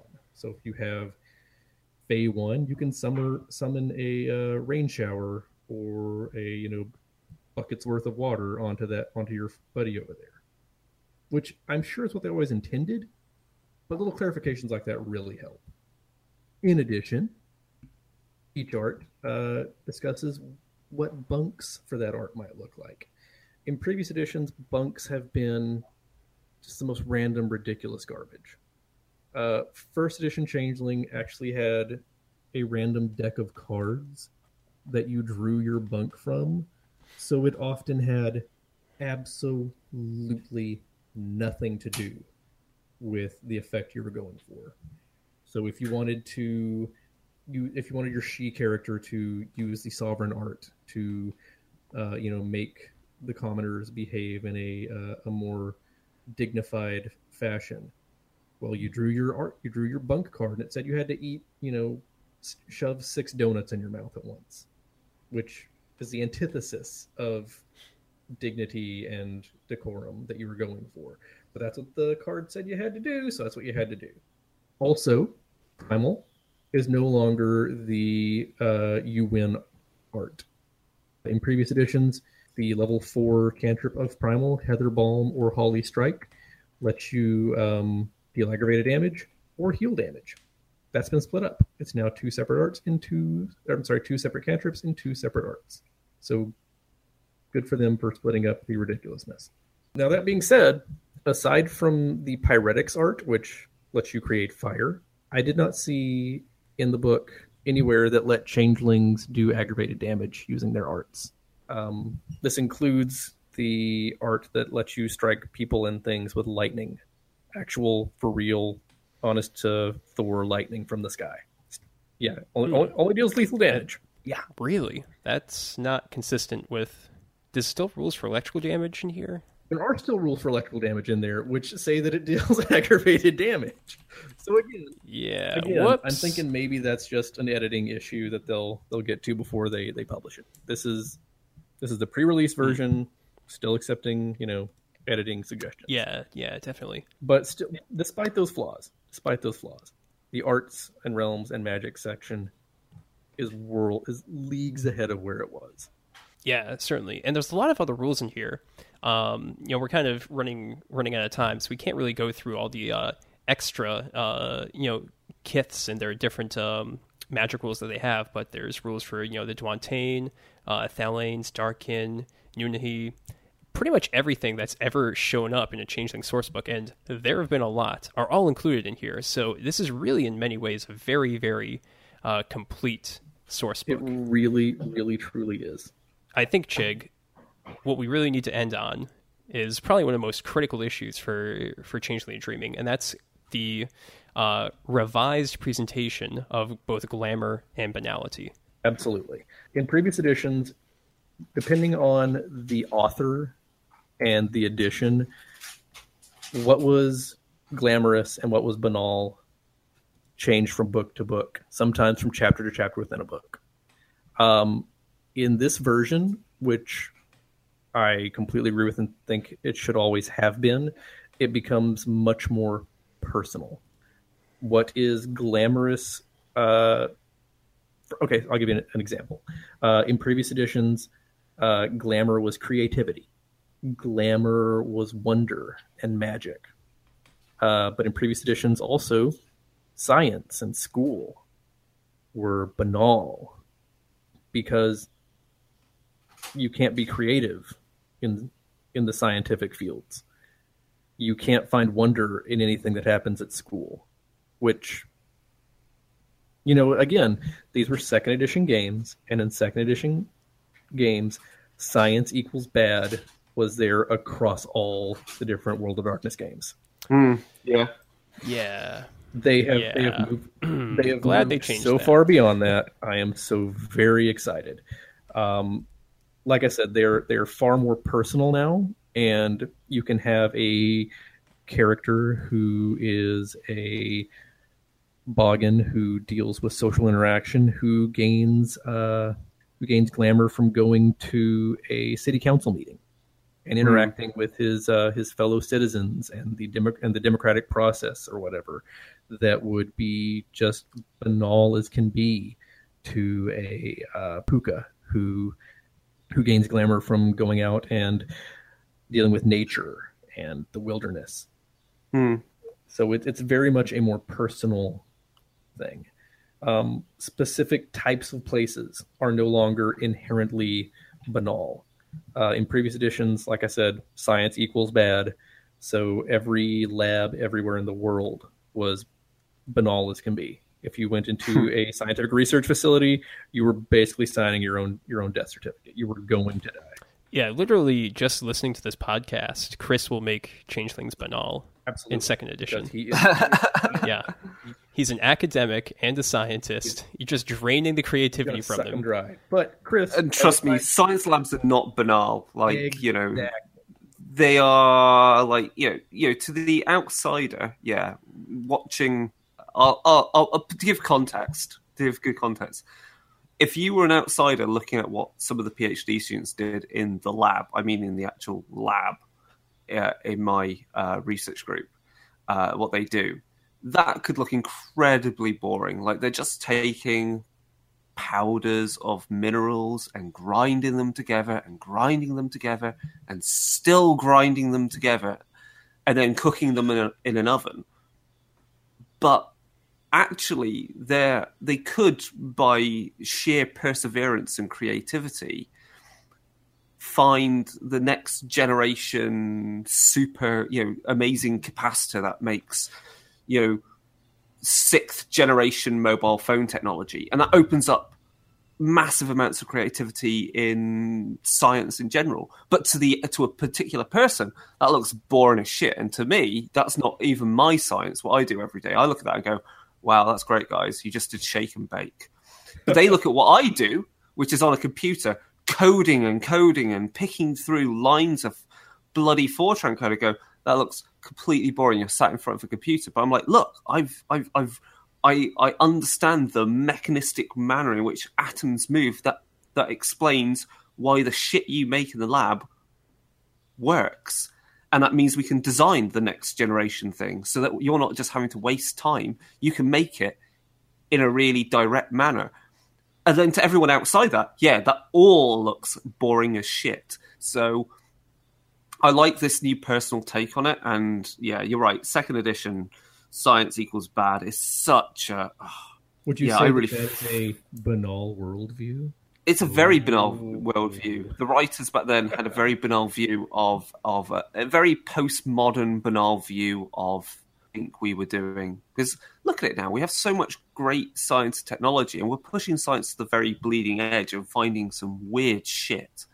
So, that's such a great change. Even in first edition, when science equals bad, the resurgence, the thing that gave so much glamour to the world that the She could return from Arcadia, was a scientific achievement. It was man walking on the moon. So it's always been there. Yeah. You were just not paying attention to it. They were looking at it backwards. And now they've moved past that. So it's like I said, it's a much more personal thing. Mm. It'll be more difficult for individual storytellers and players maybe than going down a list of, are you doing science, you gain banality. But I think in the end, it's not necessarily bad. In fact, it is good. It will be very rewarding. Yes. That being said, canonically, some places are banal. If there is an office building where everybody goes in and they do things that they hate for no good reason all day, they just enter numbers into a computer and they act like robots. The Department of Motor Vehicles. I mean, we can all agree that is the worst place ever. For me, it's not my cup of tea, but I guarantee you that, the DMV, look at The Simpsons. Patty and Selma, who work at the DMV and take delight in tormenting the people who go into the DMV, those are some red caps. Right. They are loving the frustration they cause. They are gaining glamour from these people who have to trudge through their line and, you checked this box wrong. You have to go to the back of that much longer line. They are loving it. So personally, I would house rule that places individually do not have banality ratings, but that's just me. Rules is written, they do. Okay, I'm sold. Chig. So supernaturals, other prodigals as they are called, are no longer inherently banal. Just because you're a vampire and you don't change doesn't mean that you are going to kill me if I talk to you for a couple hours, which is nice if you want to have a crossover game, I suppose. they have individual banality ratings just like anybody else, just like me or you or whatever. So that's nice. That's a branching out of things. That being said, some things are still definitely banal for everybody. If you destroy something that is of the dreaming, then that is always a banal act. If you deny your true nature, that is always a banal act. Some things are just, if you break an oath, that is always a banal act. Things like that. Things that go against the very nature of the dreaming or creativity in general, which makes sense. It does, however, make war very difficult for the Sidhe, because if you kill it, or for the changelings, because if you kill another Fae, you get a point of banality. Although I think Wilders get exempt from that, because they are just they're the murder hoboist of all the seemings, apparently. So yeah, I think that's pretty much it for Changeling 20. I mean, we only kind of touched the surface and went over a lot of the broad basic things, but there's a lot in here to dig through. It's almost, maybe over 500 pages. It's very long. It is, there's a lot going on. 100 and I want to say 75 pages, so I could be off. Yeah, 480 is the end of the special thanks at the end. 480 is where So- I am. Yep. Nice. So, yeah, it's great. It's probably it's definitely the best edition of Changeling in my opinion, and certainly the edition that has most inspired me to really dig into this game further and maybe run it myself. I am definitely, once we wrap up our 5th edition game, going to convince my group to play Changeling. Even though Nice. I like one of it. the guys absolutely despises World of Darkness. I will talk him in. All right, cool. So I think that's it, right? That is it for now. And let's move on over to the secret frequency. It's under the stairs. I want my mom. For months, the city of Vancouver has been terrorized. Vancouverites are no longer safe. He can find you in your home, in your school, or even your workplace. His name is Canuck the Crow, and his mischief knows no bounds. The bird was actually rescued and cared for by a Vancouver resident, Sean Bergman, and is instantly recognizable by his neighbors due to the bird's orange ankle bracelet worn on its left leg. Canuck is rather friendly with humans and loves to interact with them, but beginning a few months ago, the bird's actions began to take a more aggressive turn. First came the thefts. Canuck was seen wandering around town, stealing supplies. For example, he stole nails from a construction site. Then Canuck flew into a McDonald's, terrorizing the patrons and stealing food. It was only when a woman grabbed the bird that it decided to flee the restaurant. Then, Canuck wandered onto a police crime scene where the police had been just threatened by a kitchen knife. The bird strutted over, picked up the knife with its beak, and brandished it in, I quote, menacing manner. Just this week, mail had to be suspended in several neighborhoods of Vancouver because Canadian Post personnel were being attacked by the bird. Thankfully, mail service just began to resume today. So, yeah, this is just odd. In the real world, this is just, an intelligent, kind of uppity bird, but in the world of darkness, how can we use this idea of Canuck to inspire bizarre happenstance in our games? Oh, right. Of course, the most direct idea, and this is the easy softball one right here, is that Canuck is actually a Corax were-raven from Werewolf the Apocalypse. He's probably of the corvid breed, so that means that he was born a raven and then turned into a were-raven at maturity. And as a newly shape-shifting animal, they decide to explore the world around them, trying to learn about mankind. But of course, the Corax have a bit of a mischievous streak, so this one happens to be just messing with people. But this could be a very interesting challenge for werewolf packs in the area, or maybe even mages as they learn about this new mischievous kind of problem-causing creature in the area. Another idea, Chris, is that Canuck could be stealing these materials and different items, shiny objects, because it's actually just a bird that's working for gremlins, as presented in the Midnight Road supplement for Chronicles of Darkness. Okay. These are very interesting creatures that tend to... they're kind of akin to knockers in Changeling Dreaming, which we were just talking about, where they like to build things, modify contraptions, and can do some pretty terrible things to humans that they catch with their machines. So maybe this animal is just collecting different supplies for a project that the gremlins are undertaking elsewhere in town. And of course, this could be some sort of a spirit. In Werewolf Forsaken, this raven causing its ruckus in the world could actually reflect something far more dire in the spirit world, in the Shadow Beyond the Gauntlet. So, Chris, do you have any ideas for this random, bizarre situation? By the way, it's also Canada Day today. Good thing we're talking about Canuck. Yeah, okay, let's see. So if we go back, if we start with the one that you ended on then, it could also be one of the host spirits. It could be it could be a physical manifestation of one of the hosts, because it is in, I think it's Predators, which was first edition. It has crows. It has crow spirits. Crow hosts. So okay. It could be collecting things because it's gathering bits and pieces that has something to do with bringing more of its kind into our world or whatever. I can't quite remember what those host spirits do, but they've mostly got something weird that they do. And collecting things it is part and parcel of, crows and ravens and magpies. So that kind of fits into their modus operandi. It's just what kind of magical thing is going on. It'd be interesting if this was a creature that was working in some way for the god machine. So what if it's one of those, I can't remember the term, but the mimetic virus spirit things that the god machine uses. Yep. Again, it's the crow is embodied by one of those things. And again, it's just collecting things, but it may well cause where it's collecting things, it may well cause a vergence of energy similar to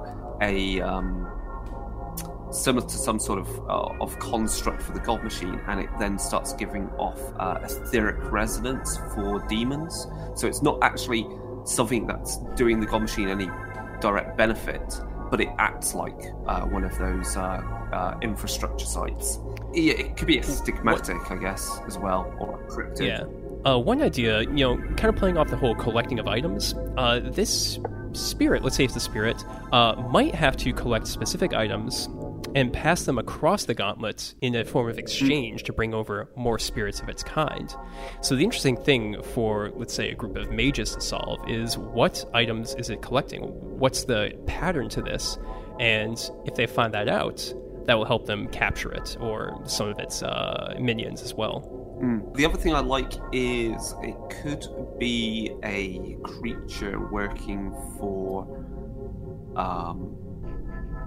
given it's a crow, raven, maybe it's working for one of the true fae.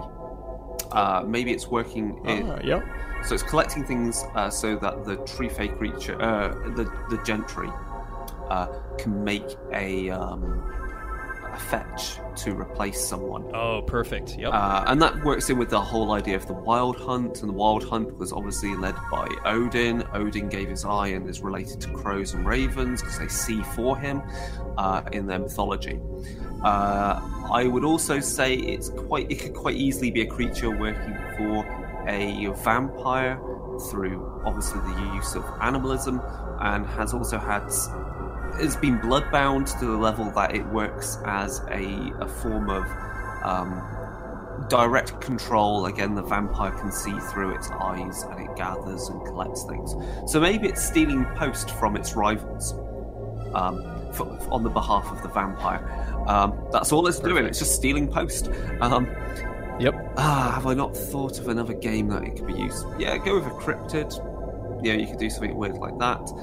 Or it's also, numerous crows are acting like this in an area. It could be some kind of fallout from disquiet due to some Promethean. Or it's kind of like the knock-on effect of some demon, perhaps, maybe in Demon Fallen. Kind of like, the plagues of Egypt kind of thing. You could be going with a smaller level version of that kind of problem, as some Neverborn is about to wake up and he's tied to crows in some way. That's kind of what I would use. I think you could either it's the direct manifestation of the action of some supernatural creature, or it is some forbearance on something about to happen. Yeah, great. I like it. Cool. All right, I think that's it for the secret frequency. So let's move on over to Chronicles of Darkness. Chronicles of Darkness. All right, Chris. So we're going to talk about Secrets of the Covenants, which was developed by Ramblin' Rose Bailey. And it's an interesting book. It's, in some ways, a second edition to the first edition, Vampire the Requiem Covenant source books that came out for, the Carthians, the Invictus, etc. But it's very different because it's more of an in-game artifact, isn't it? Yeah, I think some of the complaints about the first edition Covenant books is they were quite long, very dry reads, and I can agree with that. I think they are quite long. They're not the type of book you would. They're not the type of book you would read page, front to back, page for page. They're very much to dip in to get ideas to how to construct your covenants in your setting, so that you knew how the political infrastructure of your city operates, and whether you've got internal sub-factions. Secrets of the Covenant is not that. In the back, if we talk about what it presents rules-wise, first of all, it does present updates and new interpretations of certain merits, and also particular powers that are associated with each of the covenants. So obviously we get a new look at Carthian law, we get brand new Kruak rituals, we get brand new Theban sorcery, we get some new coils, we get new scales for the Ordo Dracal. And I think all of those, the examples there are really great to use. You can never complain about those type of things. I really like the idea of Kruak style. So this is a new merit. So essentially, it's how do you perform your magic, which makes sense for the Circle of Chrome, because their cults could manifest their mythology and ideas through different lenses. Whether it's they're more Egyptian themed versus more Wiccan versus something that's maybe based on Shinto, it really depends. So having those as examples means then you can build Kruak styles that fit the regional cult that you've developed, that you're using, and obviously there are then how you then use that with the different Kruak rituals is quite good fun. We also get the Invictus with their oaths. I can't remember when oaths were introduced into Requiem. I'm not sure either. I don't have the Invictus book. I meant to kind of look that up and see if it was from there. I think they turned up in there. So again, they're kind of like, I think in some respects, the vampiric kind of equivalent to making pledges in Changeling the Lost. So again, you're getting some benefit, and you're binding that with a ritual and with vitae and the power of that comes with that. Yeah, the big thing with the notary is that with the oaths is that you need to use a particular character that's a notary. Yes. Basically, it's like kind of like a third party. Yeah. To seal the deal effectively. And that's really cool, because that then reinforces how the Invictus operate compared to the Carthians. The Carthians have as a community that agrees on a certain set of laws, and they all agree on it, and those laws they can essentially invoke responsive manner against their enemies or enforce upon the city, whereas oaths are more between individual vampires, but it needs to be signed off on someone that has been indoctrinated through the Invictus to the point that they can bind that oath. So I quite like that. That's, like I say, it's kind of like pledges in Changeling. Obviously, as I said, there's updates and merits, but then, of course, we've got all the stories within this book. And that's where kind of I think it's a mixed bag. I've not read all of them. That's because let's be upfront about things which are more technical issues. Some of the fonts suck balls. They are just really they don't help with reading it. Again, you should only dip into this book for ideas. Don't read it cover to cover. I don't find it a page turner like that. Then the poor choice of fonts can be combined with the poor choice of backgrounds, because they want to make the paper look like it's a real piece of paper, but it can just lead to contrast issues. And again, it just screws with your eyes and you can't read it. I mean, it just doesn't help. So yeah, this is the same kind of problem that a lot of people used to have with Hunt of the Reckoning source books back in the day. They had all these kind of funky fonts, usually matched up to different like creeds and stuff like that. But especially when you put it onto the backgrounds of like crumpled paper, that sort of thing. Yes. You couldn't read half the words. So let's talk about my highlights in this. I think for the Lancashire Sanctum section is quite interesting because it talks about different creeds and how it uses the signature character from the New Orleans book, who is the Prince of the City, and talking about how he's reconciling his interpretation of the beliefs of the Lancashire Sanctum and how that relates to other things that are going on in the world, and how he's met like Solomon Birch from Chicago, and it's got a transcript of Solomon Birch's like one of his speeches, one of his sermons. So I kind of like that, and about the kind of different ways that the Lancashire Sanctum kind of manifests. It has like this punk. They talk about a very kind of punk kind of group of Christian punk kind of churchgoers, and they have a band. And then there's obviously the more traditional interpretation of the Lancashire Sanctum. With the Ordo Dracal, again, it gets onto some really fun topics. It talks about the possibility of a sixth clan, and about convergent evolution, which I think we're big fans of in Vampire the Requiem, that idea. It talks about different kinds of experiments that have been done, and again, I think those in-game kind of artifacts work for that. I think they work quite well because they give you good insight into the diversity of those groups, and the idea that like the Ordo Dracal are made up of different kind of like research groups almost, and the Lancashire Sanctum is made up of different churches that have their own version of the Bible, as it were, or the Testament of Longinus, and how they interpret that. When we get to the other groups, I think the Invictus is okay. Again, it's a little bit laborious talking about how the Invictus embrace certain people and then they pair them up as kind of an experiment to see what ideology wins out, and if that ideology is then worthwhile incorporating into their methods at that time, so the Invictus can survive in the current time period.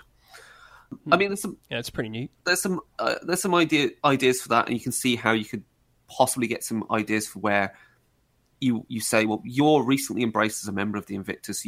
Your sire has tasked you with doing this because for you to gain full access into the Invictus, you must prove yourself through this challenge. And that could be a very long-term plot line that's played out alongside your more immediate plots that you run in your chronicle. So it just gives your player something else to think about. With the Circle of the Crone, I think there was essentially it gave you some examples of rituals that are used and how different ideas spread around. But I found that one wasn't kind of as fun to read, that section. And the Carthian chapter for the I didn't find very interesting beyond what I'd already read about the Carthians. And I like the Carthians. I really like the diversity of political systems that the Carthians use and was presented in their original Covenant book. I just don't think the fluff fiction, the in-game artifacts, really added anything new for me to understand about the Carthians. Yeah, I mean, I kind of feel like in some ways this book wasn't really written for us. No. Because we're more interested in just like, well, let's dig into the details and kind of get some cool ideas for our game. And this is more, like with the Carthian one, just like, yeah, man, I'm going to tell you how this all really is. This is how the world really works. And that sort of thing, which, I've seen that before in World of Darkness books, and it doesn't really give me any new ideas in a lot of ways. Yeah, it was just, I found the Carthian section kind of a bit grating at times.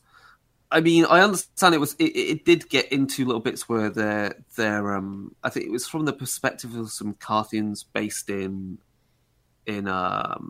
in New York, kind of that whole kind of I can't think of the movement that was there.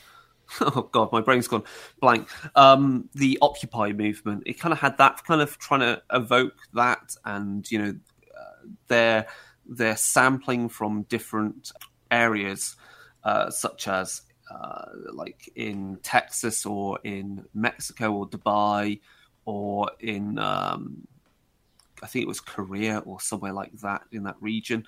There were stories from each of those places and how they were either disturbed or inspired by how the Carthians operated in that area, and essentially we're learning how this group of New York-based Carthians are putting together the laws of their city, like what should be allowed and what shouldn't be allowed. But I still, it just didn't really grab me, because I think there's some bits in the original Carthian book which could have been elaborated on quite a lot. Like the Night Doctors in the original book are such a really interesting little sub-faction, which could have made for some good extra stories, like the very, very scientific approach to the kindred condition. But we didn't really get that. It all just read kind of very too much like, yeah, we're the revolution, but saying they are, but it didn't feel like, I didn't really get the sense that what they were doing was revolutionary. It was more saying it, not feeling it. Yeah, there's a couple of times where I was getting kind of a very tongue-in-cheek vibe about that entire section, but I don't know, it was kind of tough to get through.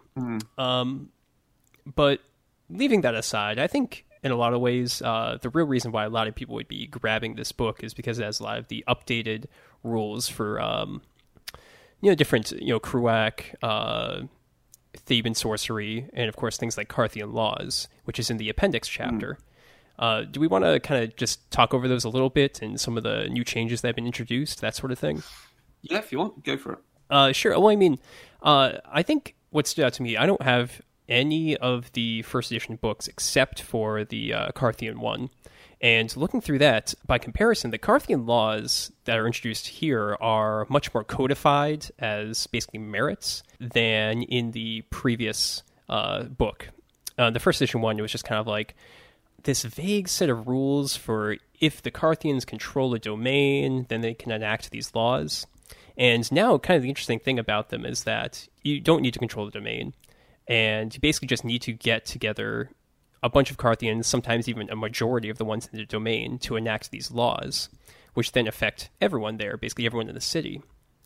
And I found this actually really cool and inspiring because it can really explain how the Carthians can get so fractious, because if they start enacting these laws, then people from other covenants that disagree with these laws, that are affected by them, are going to start trying to influence the Carthians, try to get them to change their mind, break their pacts, break the laws, and reset things from there. So it makes it very interesting for how, while they are their own covenants, you can see how they're being influenced by everyone else in the domain. So I thought that was pretty neat.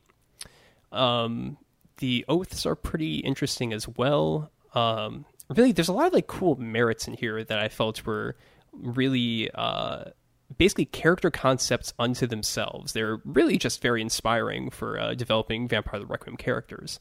Things like the court jester, for example, being a Carthian merit for basically being a someone who's a pundit who makes fun of like the prince, for example, and tries to throw them off balance, and it gives them some kind of mechanical feedback from there for how you can play your character. But then other things that are just kind of interesting, like being a forum moderator or like a Facebook moderator in the Invictus. Just kind of like an interesting little concept and side thing, which is just kind of a cool addition to your game. Yeah, I really like Carthian law, so having that update is good. I just remembered there's one actually good short story, from the Circle of Crone section, and it's one of the additions to the setting I really liked. So it talks about the a crone that tends a garden of Mandragora, and how that is how she obviously uses people to feed her plants and so forth.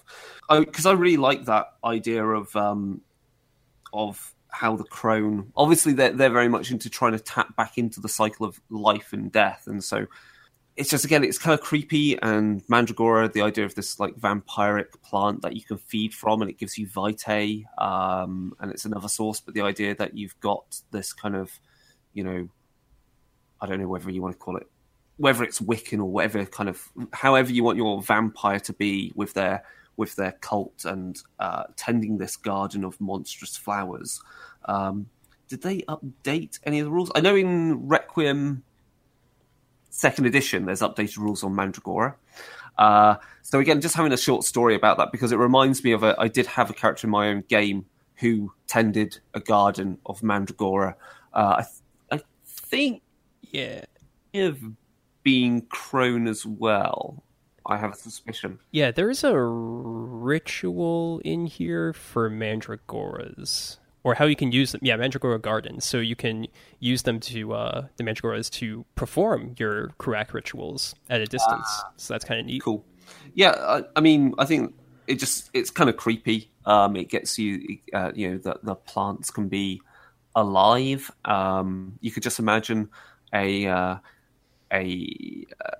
crone acolyte planting some of these near in the bushes of their enemies, outside their havens or somewhere like that, to use to be able to use them at a distance. So it's as a book. I mean, it's only it's 200 odd pages. I would say the last 50 pages is interesting rules, which I quite like, new powers. And as for the short stories, it's hit and miss. Yeah, I think my personal recommendation would just be, if you're a completionist or something, get the book, whatever. But if you just want the rules, that's kind of I feel like the main reason to check out this book for the 2nd edition updates. Just wait for it to be on sale, get it on PDF, and yeah, you should be pretty happy with it then. Yeah, that really covers it. I guess I'm looking forward to hopefully something that's a bit more revelationary in the sense of it tells me something a bit new, and I think that's what the Elders book that we mentioned earlier is going to be, I hope. Mm-hmm. Cool. Yeah, definitely. Awesome. So I think that's it for this episode. And we're Darker Days Radio. You can send us an email over at darkerdaysradio@gmail.com. And, check out our Facebook, facebook.com/darkerdaysradio. And, of course, Twitter, which is @darkerdaysradio. I don't think there's anything else to say. Oh, we have a new blog. The new blog has been up and running for a couple of weeks now. It's just a fresher look at it. It's been up for a month, I've been told. It's been up for a month.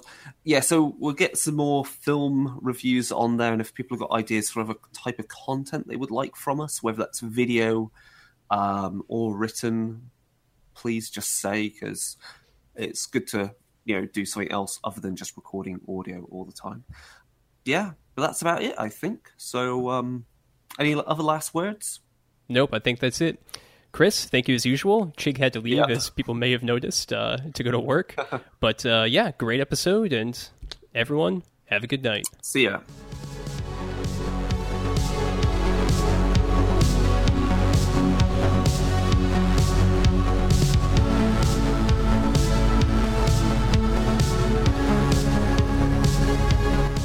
This has been an episode of Darker Days Radio.